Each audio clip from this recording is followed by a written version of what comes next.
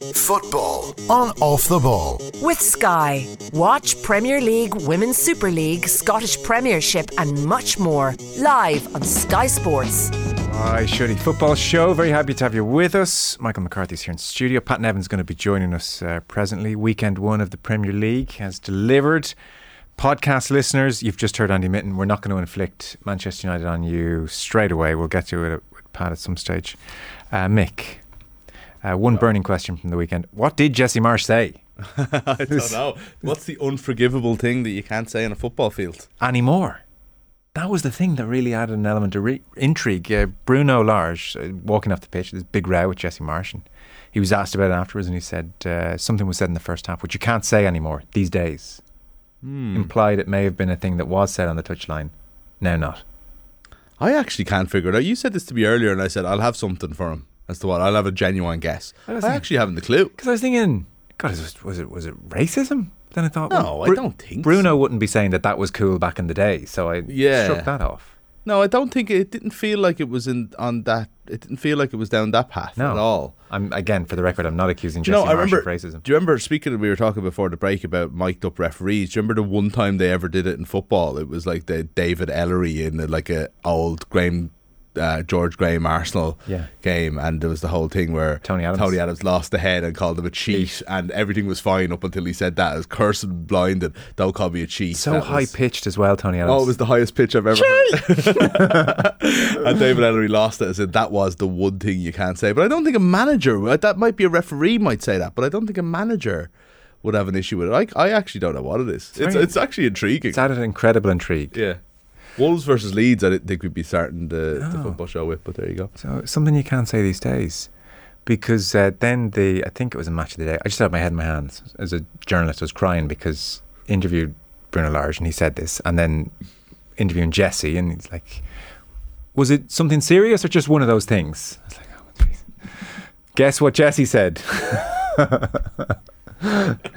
Just one of those things. Yeah, just one of those things. Yeah. I presume that at Bruno's next press conferences, or indeed up in Yorkshire, he'll be asked about it. But that was one of the intriguing things.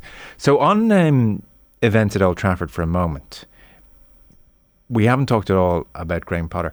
Potter has been one of these figures in the league for the last couple of years that you've noticed and thought he seems like a very reasonable man and obviously doing a very good job. I didn't know much about him. No. And he did a bunch of interviews in the Sunday papers over the weekend and came across incredibly well. He's 47 years of age now. So I have Jonathan Northcroft's one in the Sunday Times in front of me. And if you want to place Potter as a player, because at the top of my head, I didn't remember Graham Potter. He was part of that 6-3 win for Southampton against Manchester United back in the day. Was he? Yeah. Substitute. I'm surprised I didn't know that. Yeah. I know. Yeah. He's at pains in this interview to point out what a terrible player he is. He says, "I was a decent footballer, but I wasn't absolutely great in any position. I was a left back who wasn't great at defending. I was a midfielder. I was good going forward, never at blistering pace, and I didn't quite believe in myself as well." He played one England under-21 game, and that was kind of the height of his achievements. But to be fair to him, like, he is downplaying it. He had about 13 seasons at championship level or higher. Yeah. But in his own view, wasn't particularly memorable player. But what I didn't realise is how Potter reached this point. I had just presumed, in the way that it's dangerous to, that he managed at lower league level in England and did something impressive and got the Brighton gig, and that's why he's here. Not at all. So how's this for a decade? So he's retired and he's making his way in the game. He's getting paid 17,000 a year as the University of Hull coach. And his wife at the time was a very successful Pilates business. He's just had a young child. And out of nowhere, he's offered the job at Östersund, who are in the 4th division of Sweden. Yeah. I know this part all right, yeah. 4th division of Sweden. Sits down with his wife, winds up the Pilates business and goes for it and gets them to Europa League football. He was saying it's quite interesting. In Swedish football, as you might imagine, it's very physical, big, strong Scandinavian guys. He said 4-4-2, whereas he said his team had a lot of second-generation immigrant players, and there was a real emphasis on technicality over physicality. And it's some interesting methods. I suspect we'll be talking about Mikel Arteta in the coming days and the All or Nothing documentary. At Östersund, He and his players took part in culture shows like performing the ballet Swan Lake and staging a rap concert and producing work for an art exhibition. Recently, Brighton's squad were asked to bring in 2 or 3 photographs of things that were important to them and discuss the photos in small groups rather. And Potter did this as well. So he was talking about the blame culture in English football when he first came, like it was pinned against the wall. You effing did this, don't you do this again, this is your fault. Whereas he said he's completely moved away from this. He did thesis on the art of reflective practice when he was over in Sweden as well, and his tutor deemed it publishable of that kind of standard. But he's just full of kind of interesting things that would make you really warm to him. So like when he was at Brighton in his first season and a half, both his parents died within 6 months of each other, and then the pandemic hit, and he was talking about how he was feeling incredibly angry and he couldn't work out if it was the pressure of being in the Premier League or just the devastation of losing 2 parents in 6 months, or I guess a pandemic which was kicking in around then as well. So he says of his father, I thought this was a lovely comment, just a last comment from Potter. He was talking about parents. He was on holiday recently and he was thinking a lot about his parents, Steve and Val, and they died during his first season at Brighton. So what he says in this interview is, I would say we're all a product of our parents. Everybody says I'm like my dad. He was a worrier. So maybe I got a bit of that from him. He worked in a factory. He was an engineer. He did the night shift for 8 years and travelled 45 minutes to his job, and it was low paid, bless him. Liked his football, liked going out playing snooker with his friends on a Friday night. The rest of the time stayed home with my mum. Me and my brother were his interests. And fundamentally, he was a good guy who wanted to do things right and be a good person with his friends and his family. And what's really interesting, I think, is Potter says, I spent a lot of my 20s thinking, oh, my dad, he could have done better than that. If I was him, I'd do better. But age makes us wiser. Now I look at him and I think, wow, he did brilliant. There were fewer possibilities for people then. There you go. He did the important things well. Yeah, interesting man. Not bad for a Premier League interview the morning of a trip to Old Trafford. I was going to say, you don't get these. We kind of mourn those types of interviews in the Sunday papers. You talk about it on the pay-per-view a lot on Sundays, but I guess you could still maybe get them out of people of his generation. But yeah, very, very interesting piece. Yeah. Just an interesting guy. The Ostersund stuff I've been kind of following for years. I remember talking about it on the radio like a good few years ago, about them going to the ballet and doing all these things as a group, and it being kind of this forced thing almost, that we do these things as a team and we go outside our comfort zone. Really interesting stuff. I don't know whether it's any use to you for playing football, but their results obviously have done well. But what I did think, I was thinking about this twice actually. I was thinking about it during the game, and then I was thinking about it when we were talking about Manchester United in the news round. Is like, you're not thinking about Brighton enough. Brighton had a huge part to play. They came to Old Trafford and dominated, and they were a well coached team. And I was thinking this during the match. I was like, this is a team who knows what they're doing and has a plan and is getting the most out of the players that they have. The opposite of what Manchester United are doing, which I don't want to get back to, and the opposite of what my team did at the weekend, and that's all about the manager, and that's a guy who's doing the best with what he has. 4th lowest budget in the league. Yeah. Finished 9th. And you know it. Look around the team and you know it. And then they lose Cucurella, during the week. No bother. They lost Basuma in the summer. They haven't really replaced those players. No. So, wage bill being the defining factor, it seems. 4th lowest, and they finished 9th, which is quite something. By the way, one last point, and this is just more about the Swedish education system, which had me curious. So he talked about the move home being far worse than the move to Sweden, because his son, who was 1 when they moved, is now 7. And what he said was, he didn't elaborate on this. This was crying out to be elaborated on. He said, our twins were born there, but Charlie was 7. It was far more traumatic moving home. If you're a 7-year-old in this country, as in England, if you're a 7-year-old in this country, you're sitting at a desk and you're doing tests half the time. If you're 7 in Sweden, you're playing up a tree half the day. There was no follow-up. Like, what? Well, I suppose what they're saying is that you're learning life rather than learning maths. That's interesting. Yeah. One last point before we chat to Pat, who is waiting patiently. I just want to talk to Pat about all this stuff, I think. Aston Villa, who you obviously follow very, very closely, lost to Bournemouth 2-0. Scott Parker, it seems, is one of the really exceptional prospects, and Gary Neville was talking about doing his FA badges, his coaching badges, and Parker was there around then as well, and the word from the officials was they hadn't seen a prospect like Parker in a very long time. So watch this space. So Bournemouth might be better than we all anticipate.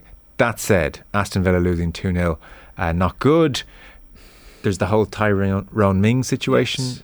Loss of captaincy, his meek enough tweet. I mean, I guess you have to publicly say everything's okay. But then Gerrard at the weekend on Mings, who was on the bench, saying, I'm confident, have the full belief that when Tyrone is back at his best and looks me in the eye and shows me he's ready to play, he'll get opportunities.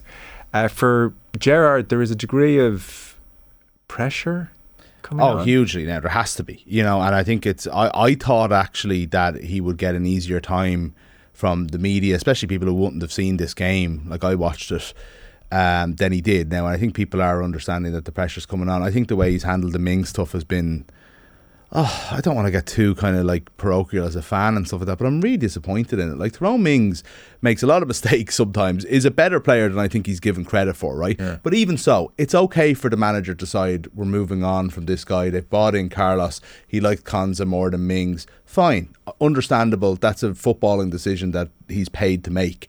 But the way he handled the captaincy situation, a few days before the start of the season, he not only makes a new captain, but makes a club captain and 2 vice captains, which I've never heard of before, just to make sure that Mings isn't part of it at all. Okay. And then comes out and makes comments about him, like, look me in the eye if you want to play for this team again.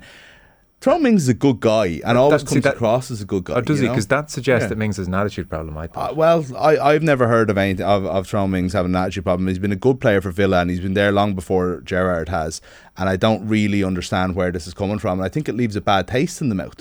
I think there's a lot of players there who will look at that and say, why is he treating this guy like this? And so if you take the end of last season into this season, yes, it's been a torrid time for Gerrard. What's going wrong? Because the football is actually a more important thing to talk about here, because it's all very well reacting to a 2-0 first day of the season defeat and looking like an Egypt because I'm calling for Gerrard's head, which I'm not quite, but on the verge of. If you actually watch the game, and I guarantee most of the pundits that you hear from, because there's a lot more interesting games on than Bournemouth versus Aston Villa at 3 o'clock on Saturday, didn't watch it. Villa were pathetic. And I don't mean this, I'm not exaggerating there. They conceded a goal after 1 minute and 56 seconds of the new season from a corner that was badly defended. That can happen, right? How they reacted for the rest of the game was to do nothing. To do absolutely nothing. They played with it like a team with absolutely no game plan whatsoever. Danny Ings was playing up front on his own, which is a weird play. He's not a striker that plays up front on his own. If you play one up front, you play Watkins. He was dropped. Loads of really questionable decisions on this team selection, and they played with absolutely no go forward plan at all. All they seemed to have was try to win fouls in midfield and then have 2 lads over the ball and hoof it into the box from 40 yards away. It was easily clear. They didn't create any chances. Right. They had no discernible game plan, and except for half-arse pressure. So this is another thing. You talk about Manchester United being a bad pressing team last year. This is just a Villa team that weren't up for it. So Bournemouth were doing the short kickouts. There was commentators like, oh, this is a bit risky now, Villa will put them under pressure. And what Villa would do is they wouldn't stand back and let them have it, which is what you're supposed to do if you're not going to press properly. What they would do is half-arse jog over to them. Bournemouth would easily clear it out and then have loads of space up the field because they've been kind of pressed. So, nobody's watched this game. There's no point in getting into too specifics. But if you're going to say to me, oh, you're overreacting because anyone could lose a game and Bournemouth are probably underrated and so on, Villa didn't look like a team who knew what they were doing. Gerrard seems to have favourites, like John McGinn's been made captain. He hasn't played well in 6 months or so. Was really bad the other day. Took off Jacob Ramsey at half time. McGinn has to play his 90 minutes. There's a lot of that going on the team as well. Really bad sign. You're talking about Potter maybe not being a great footballer. He's obviously a very good manager. There's nothing to suggest to me that Steven Gerrard's a very good manager. If he is brilliant, I'm glad he's at my club. But I don't see where it is. Okay. He won the league when Celtic collapsed, basically, when Neil Lennon as the manager. Let's do a piece this week with a journalist who's covering Villa week in week. I want a second source here because this has crept up on me, this Gerrard situation. Well, look at Villa have won 2 of their last 12 games and they're both against teams who were relegated last year. His record, and I heard this was on OTBAM this morning, a YouTube texted in and the lads checked it. His record at Villa before Saturday when they lost is the exact same as Gary Neville's record at Valencia. There's a real QED there. I don't know how to say that. There you go. We'll do a piece on Gerrard and Villa this week. Please do. Mick McCarthy for the time being, thank you. For the first time this season, very happy to say, Mr. Pat Nevin is with us after the weekend that was. Let's start with the defending champions, Manchester City, 2-0 winners against West Ham at the London Stadium. So I think this Haaland kid's going to be okay. I don't want to put my neck out too much. Did you find the week post-Community Shield of will he be able to adapt slightly odd, or were you slightly worried that it might be a tricky start for Haaland? No, it just made me laugh out loud quite a lot, because if you've watched him and you watch the capabilities he's got absolutely, I think, everything just about that you need for a centre forward. Certainly you look at what he'd done before, just go and look at a load of his goals he scored before. I understand you have to ask the questions. It's perfectly reasonable to ask the questions, such as, Manchester City are a different style. They're not a breaking team. Dortmund were. But in reality, when you see the amount of chances that Manchester City generally make the way they play, you think, wow, stick Haaland in the end of that, then wow, it looks as if it could be special. But then you look at technically what he did in the first real game of the season, because I take nothing from the Charity Shield, because Charity Shield's it's basically just a friendly. Yeah. People talk about it, but it's a friendly, and it's a way to get a little bit of match fitness, and there's no more than that. Whatever it's built up by various people. So I took nothing from that at all. When you're playing with Haaland, with the physique he's got, with the pace that he's got, with the intelligence that he's got, the space that he makes, just even the space that he makes for other people is scary. The space that he makes for very, very good players who can do brilliant things when given a little bit of extra space. And even the likes of Grealish, who didn't have a great season last season, it was okay, but not great. He's suddenly not going to have 2 and 3 men marking him all the time, because you can't. Because you're going to have 2 or 3 people marking Haaland, and he's going to have a load more space to go and create. I'm amazed that people. I'm not amazed they asked the question, but I'm amazed that people think it's even a remote possibility that he won't do at least very, very well. At least. I'm with you. And last Monday when we were talking about this, I said that Kevin De Bruyne is going to have about 45 assists by the end of the season, and that this guy's going to score a gazillion goals. Can I ask, so take the 2 goals that he was involved in. Maybe start with the second one for a moment, because it really caught the eye. He scored a ton of goals like that for Dortmund. And I wanted to ask you, so Ben Johnson there as centre half can see Haaland as making this run. And this happened again at Dortmund all the time. Centre half seem powerless to do very much about it. Is it just that he's so fast, or has he just picked an angle they can't seem to get near him? Because it just looks like it's unfolding before the centre half's eyes, and they just can't seem to do much about it continually. Well, the angle of it, the timing of it, the fact that he's intelligent enough to make the run and knows the players who are capable of finding in that moment, in that second. I mean, certainly the second pass through was, it looks simple when you see it. That's the obvious pass to make and the obvious run to make. It's actually not. That's the way it looks in slow motion. Okay. It was a brilliant piece of movement by him, and with De Bruyne, he will lay it there if you make that run.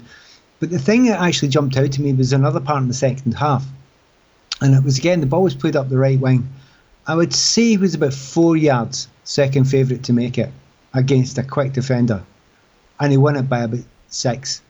And it was only over about 30-40 yards. Yeah, people often talk about different pace. His is stupid. His is absolutely stupid. He will make a lot of people look a bit ridiculous, and you'll question them and think, why didn't you see that? Yeah. It's unbelievable. And it's a different type of pace. People talk about, types of pace. There's pace that you can use. Getting from A to B in the same amount of time, people think, right, okay, that's one thing. And yes, it is. But there's another type of physical power pace that you can't get near anyway. Because if you get close to him, he'll just shove you off. And he'll just basically you'll bounce off him. Every single bit of the game just about looked as if, he's not lost a thing. He's got the natural sort of eye for a goal. Someone asked me before the start of the season, did I think Man City will win the league? And I said, yeah. And I've changed my mind. I think Haaland will win the league. Or maybe that's pushing it a wee bit. But when you've got his ability, and then you stick what's behind him. It's scary. There was another brilliant piece of movement he did that's, if you don't watch the game, you just watch him, and he goes to the byline, and it's like, honestly, his reactions are like a mongoose. He's like Rush and all them used to be. Every single possibility, he would chase it in, just in case the keeper, drops it, even when it's an obvious one the keeper's going to get it. So honestly, I can't. It's going to be so hard for anybody to stop him. Really hard. For the first goal in winning the penalty, that was a shorter, sharper movement. Probably the kind of movement he's going to have to make against a low block for quite a bit of this season. And people had questioned if he could do that. I mean, that 5-6 yard turn and run, he can do that no problem. The problem they've got with low block. What you mean is deep defending? Yeah, I've decided to get rid of some of the kind of cliche, the kind of phrases that are used now. I know. See if I hear low block is not something I grew up with. I've just given into it. Well, I know, but it's okay. We'll go with defending. We'll go with defending deep on Monday nights here with you. Defending deep. Can we go for my favourite one of them is absolutely my favourite jargon one just now, and I counted a game recently when I heard this word used 23 times. Yeah. Transition. I knew it was going to be transition. Called it. Do you know what transition is? Yeah. Right, so low block is defending deep. Do you know what transition is? You gave the ball away. I know. Transition's a tough one because it really dresses up what's just like the game. This is just the game. I watched a lot of the women's Euros, obviously, and I loved it, obviously. I do love women's football. But, I mean, they're utterly addicted to transitions. But then they did give the ball away a lot. Yeah, a lot of transitions. So, now, rephrase the question. Defending deep, in numbers, everything's tight, and he made an angle, and he showed that quick pace over 2, 3, 4 yards. So, I mean, if he can do that, and he's got the players behind him, then against teams parking the bus, he'll be just fine. He will be just fine. And remember, teams have been doing this against Manchester City for a while. So what do? They get to the bylines and cut back. And they do it with incredible regularity. Now, they didn't actually have to do it that much in this game against West Ham because, they had Haaland to do what he was doing. But they can do it, and they can do it easily. And he already looked as if he was trying to work one or two intricate 1-2s himself to get those positions. If someone's get to the byline and cut back, come on, really? Is he going to struggle? Yeah. I don't think so. Yeah. It's made for him as well. So you can go through the middle now in a way you couldn't go before. I mean, a way they weren't even close to being as good as they are through the middle. But they've also got that other option wide where they can get to bylines and the almost impossible ball to stop. So, yes, ask the questions. That's what we're here for. We're here to ask the questions. Are there problems? Every single manager will be looking there thinking, okay, what do I do to stop him? And you might stop him, but good luck, because it's going to take 2 or 3 of you, and that just leaves a massive bunch of gaps elsewhere. And I'm not saying they'll go through the whole season, they'll win every game. Somebody will block them at one point, but you know what Pep will say, it's fine. Yeah. We're doing the right things. It'll work over the long term. And he's right. He's absolutely right. It's a bit of a scam to talk about. Was it 50 million quid or 51 million pounds? They talked about the cost. And, other teams like Chelsea are buying Cucurella for 60 million. It's not fair, that's just not a fair comparison at all. It's not 50 million pounds. It's what he had deliberately written in his contract because nobody else could turn down what his demands were at the time. Yeah. And have a look at what he's going to be making on top of that. A contract is a global sum. But if it is 50 million quid, it's the cheapest. And I never thought I'd say the phrase, but it's the cheapest 50 million quid I've ever seen. And a word on City generally, because I do take your point that Haaland effectively could win in the league, but it was quite striking that what would you say, significant players in the guise of Zinchenko and Jesus and Sterling were allowed to leave. Really, Haaland and Calvin Phillips were the 2 signings, and it seems they rate Alvarez very highly as well. Did you class that as a perfectly understandable summer on Pep's part? The weird thing is, if you look at the money spent, they've actually made money. Yeah. They've actually, which is staggering.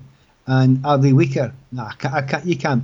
I can't even consider that as being a thought, because they've got other players that they've got coming through. Now, Rodri stayed, and obviously with Gundogan, you've got to look at the bench and then say, okay, is it strong enough? Is it good enough? And I think players like Cole Palmer, Mahrez, Bernardo Silva, we know that he's still there as well. They've got good strength and depth there. I'm not sure it's absolutely finished yet. Right. I think they might get one or two more in. Remember, up until very recently, there was talk of Ake leaving. So I still think they're looking around, and there might be one or two that they just, right at the end. The business has been done really well. A lot of it's done early. But they'll be sitting there waiting, right, okay, we've got some money in the bank. Well, we've got plenty of money, but they've got, certainly they've not spent all the money they could have spent this transfer window. So don't be absolutely shocked if another player comes in. Goodness knows what position. I mean, maybe a left back, who knows? It's all looking very ominous for everybody at the moment. We are going to take a very short break. Quite a few things I want to talk to you about on the far side. Our football on Off the Ball is brought to you by Sky. Watch every live Premier League game this season on Sky Sports, BT Sport and Premier Sports. Pat and Evan with us on a Monday. Short break, and we're back talking about the rest of the weekend's action. I had a fry every day this summer, working on building sites. Now again, we didn't win, so maybe it wasn't the right thing to do. I should have been there, the fruit and the pasta. OTB AM, live weekday mornings from 7:30 on the OTB Sports app. Football on Off the Ball. With Sky. Watch Premier League, Women's Super League, Scottish Premiership and much more live on Sky Sports.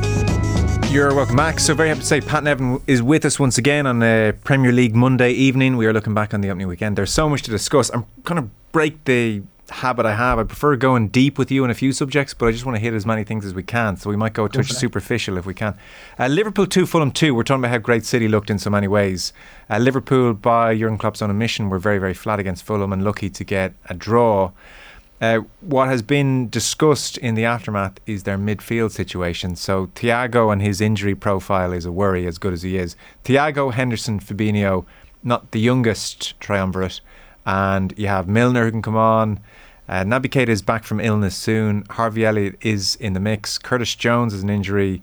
Oxlade-Chamberlain has an injury. So Klopp was talking on the Liverpool website today, and he was saying in the midfield situation, a transfer must make sense now, but also in the long term. We have midfielders. We still have enough midfielders. It's not that we lack midfielders. It's just some of them are injured. This is not a good situation. I don't like it at all, but we have to see how we react on that. But for sure, we're not panicking. I mean, it's a very Jurgen Klopp Liverpool approach. They won't be panicked into making a bad buy, but there is a question mark over the midfield situation at the moment. Yeah, he'll feel that. But I agree. I don't think he should panic quite yet. I suspect he's got a whole season to do it. He'll be able to get by with what is there, if he has to get by with what is there, and still be as close as anybody else, I think, to Manchester City. But, they've tried to make the changes up front.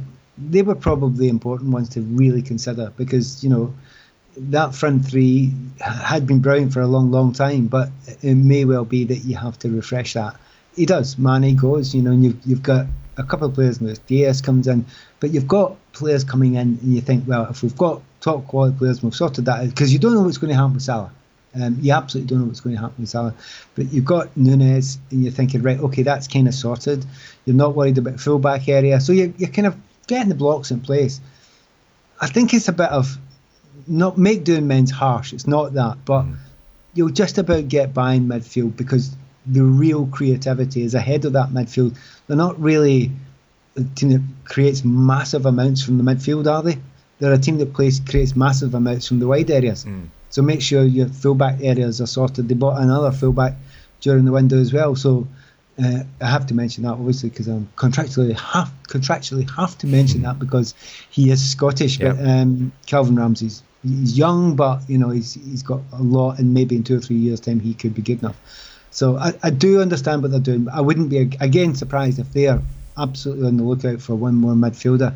It always amazes me that there's not that ultra creativity that comes from that area. They're really, do any of them? I'd ask you. Fabinho, yeah, a bit, but there's nobody that's ultra creative in that midfield, in that three that's often played there. I guess you'd fancy Thiago to find a pass when it's on. But numbers, they're not huge, are they? No. They're not being huge. So they get a lot of style points. Yeah, and we love it. It's great to watch. But so maybe that's something that he would look forward to. Someone you're getting in the next point that you get as that midfielder. You think, get somebody that's got that energy levels, because the demands are you play at those energy levels. But they clearly weren't able to do that. And by the way, they weren't the only team utterly unable to do that in the first week of the season. Yeah. And by the way, I've been racking my brains for the last 2 or 3 days to understand why that's the case. A number of teams just looked unbelievably sluggish. There was quite a few games I watched, there were whole swathes of players that looked as if they were still in pre-season. Yeah. Now, I know we started a wee bit early, but they've had a full break this summer. There wasn't a Euros, there wasn't a World Cup, and I've had some ideas of brewing away what's caused it with some of them, but I'll watch it for another couple of weeks to find out. And Liverpool were certainly, it wasn't heavy metal football, was it? No. Okay, shout when you're willing to share the theory in the next couple of weeks, because what Klopp said was, we're going to look into it and we will find the reason and we will get it sorted. And he's not the only one. Yeah. There's others looking at why it's been sluggish. Mitrovic picked up where he left off last season. The goal at the back post where he towered over Alexander-Arnold, I was thinking to myself, the last big competitive game we saw Alexander-Arnold was the Champions League final, where again there were fingers pointed at him. In this situation, I heard Tony Cascarino making an observation, because he scored quite his fair share of goals, probably coming in at the back post, Alan Mitrovic in that situation. And he said, what you really want a defender to do there, because it's not a great situation for a defender. Things are against you, forwards got a run on you, you're backing off. He said the really great defenders he played against, they stood tall and they just kept backing aggressively into me when I was going up to win a header. Back right into me, just put me off enough. And Alexander-Arnold seemed to almost be flat-footed and hunched over, like cowering almost, and allowed himself to be towered over. And he just, like, these defensive instincts have been talked about maybe a bit too much in the past, but it is another area or another moment where you think opposition will look at Alexander-Arnold and say there's just a definite weakness there. Yeah, I think most people know it. He's not a classic defender. He's not an absolutely natural defender. But it makes up for that for what it does the other way. Yeah. And pace-wise, he's got plenty of that as well. But that pure physicality, he's generally not got it. Funnily enough, Robertson's better slightly on the other side, because he'll do that. He'll get done at the back post because he's smaller than Alexander-Arnold. But he'll generally put his body in there. There's plenty of times, us smaller players, when we played, we knew we're not going to win that one. What you do is you put your body in a position where it's really difficult for a bigger player to go and get a clean header. You don't even need to go up for a header. You just affect his movement. And Cascarino was absolutely right. That's what you do. They affect the movement. But he didn't, did he? And it kind of leads on to another point where that ball's played at the back post. It came over the top of him. I'll tell you what, there's been seasons recently that would have been chopped off. They've just said, you used your hand and you pushed on top of him. And the joy of the start of this season is not happening. The referees actually are trying to stick to it and allow a little more physicality in the game. And certainly players like Alexander-Arnold, even defensive positioning is not particularly good for him. Right. Not just at the back post, that's one thing. But because he spends so much time up sort of flying forward, there's always a gap in there. There's always a gap behind him. And it's the biggest weakness that Liverpool have got.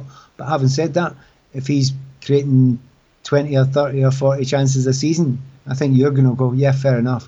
But you're right, there is a weakness defensively, and going forward, maybe for England, if they're looking at him or Reece James, they might think, well, no one's going to do that to Reece James, are they? No. Because of his physicality. So, that's maybe one mark down against him, but having said that, there's plenty of marks for him. It sounds overly critical. I can see why Klopp says over the course of 38 games, the good outweighs the bad. I suspect Southgate thinks in one-off games, we got to be more conservative. And that's particularly who you're playing against as well. If you're playing against a team that are particularly physical in that area, you might not choose them.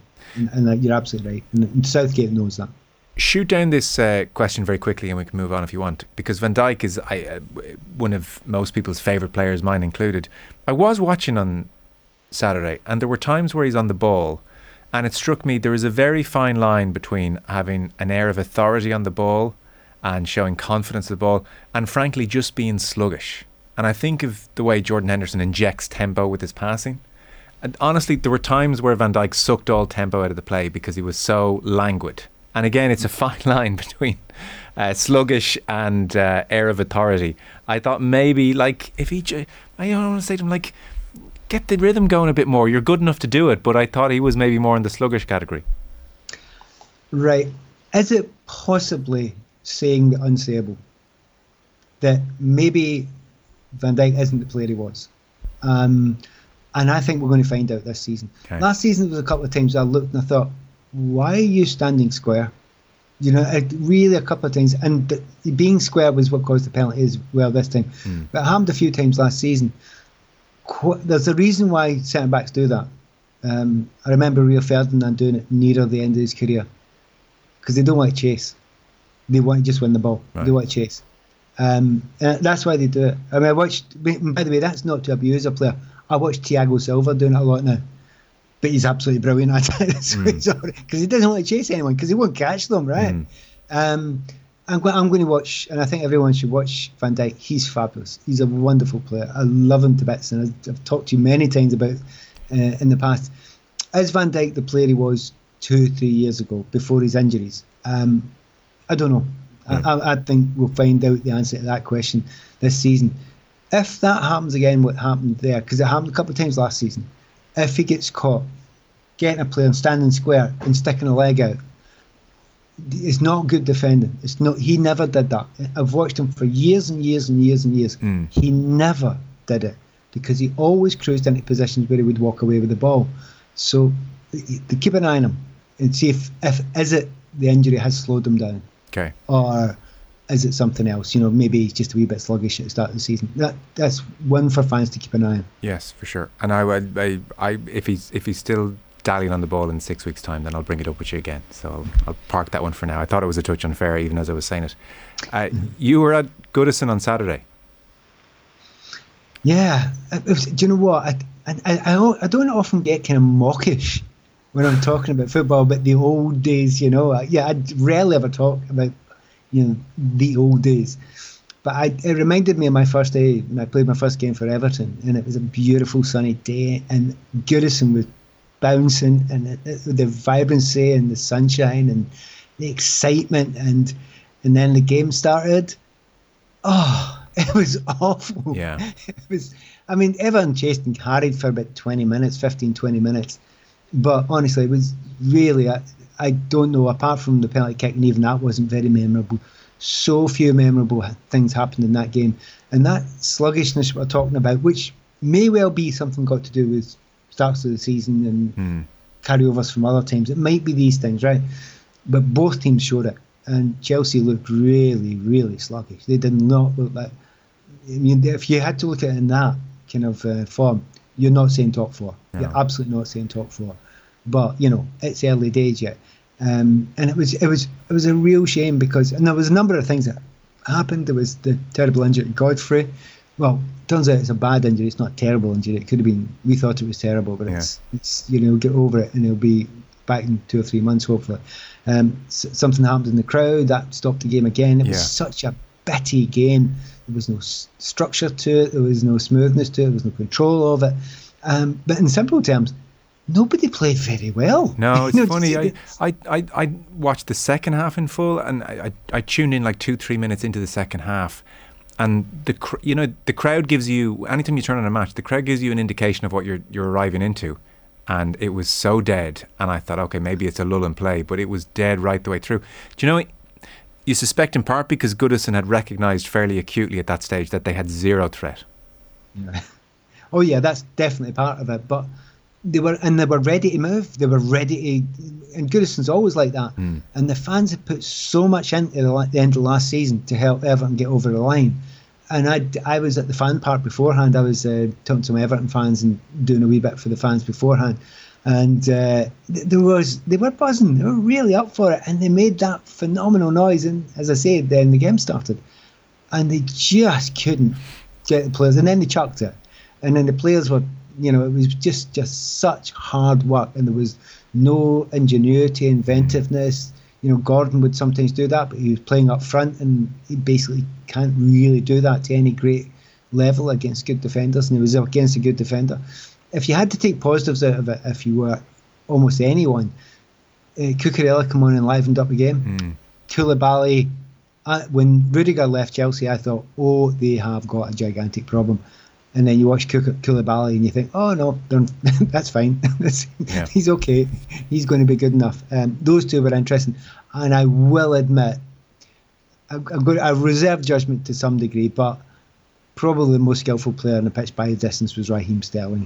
There was moments, and he did have some really quite sparkling moments that were, if the rest of the team could play with that sort of spark, then they'll be a good team. But Chelsea are still, they're a distance behind. And funnily enough, I met up, again, sorry to throw this in here, but Clang, I got invited into the boardroom afterwards, and ended up, that embarrassing moment.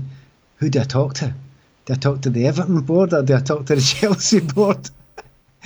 I ended up talking to the Chelsea board because it was Barbara Sharon, one of the board members there, and I've known her for a number of years, and it was really interesting to talk to them. Well, I tried to listen as much as possible because they're new into the game.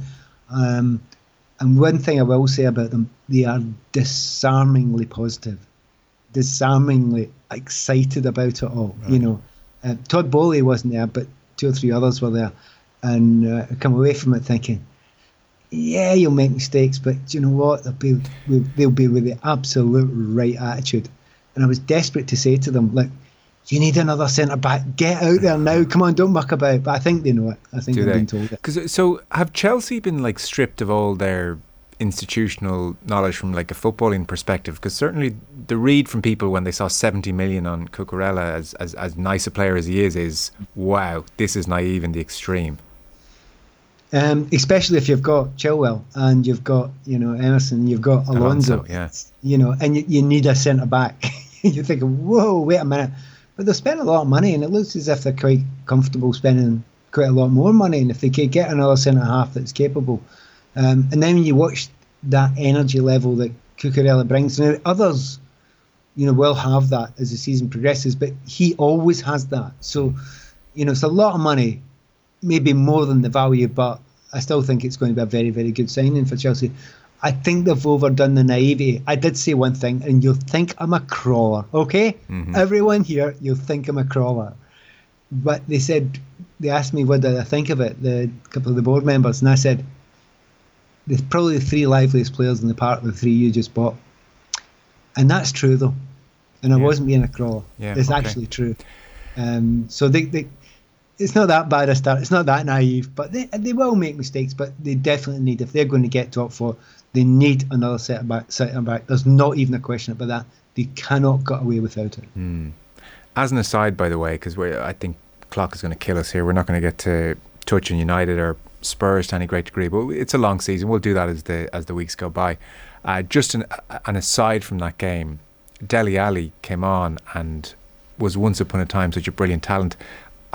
Was desperately hoping that over this summer he would pitch up on day one, super fit, super lean, ready to go, and he just didn't. He didn't look fit, and then when he was on the pitch, he looked to be really struggling in the 20 minutes he played to make an impact. You'd have massive worry. This feels like last chance saloon for him, and it doesn't look like he's had the summer he needed to have.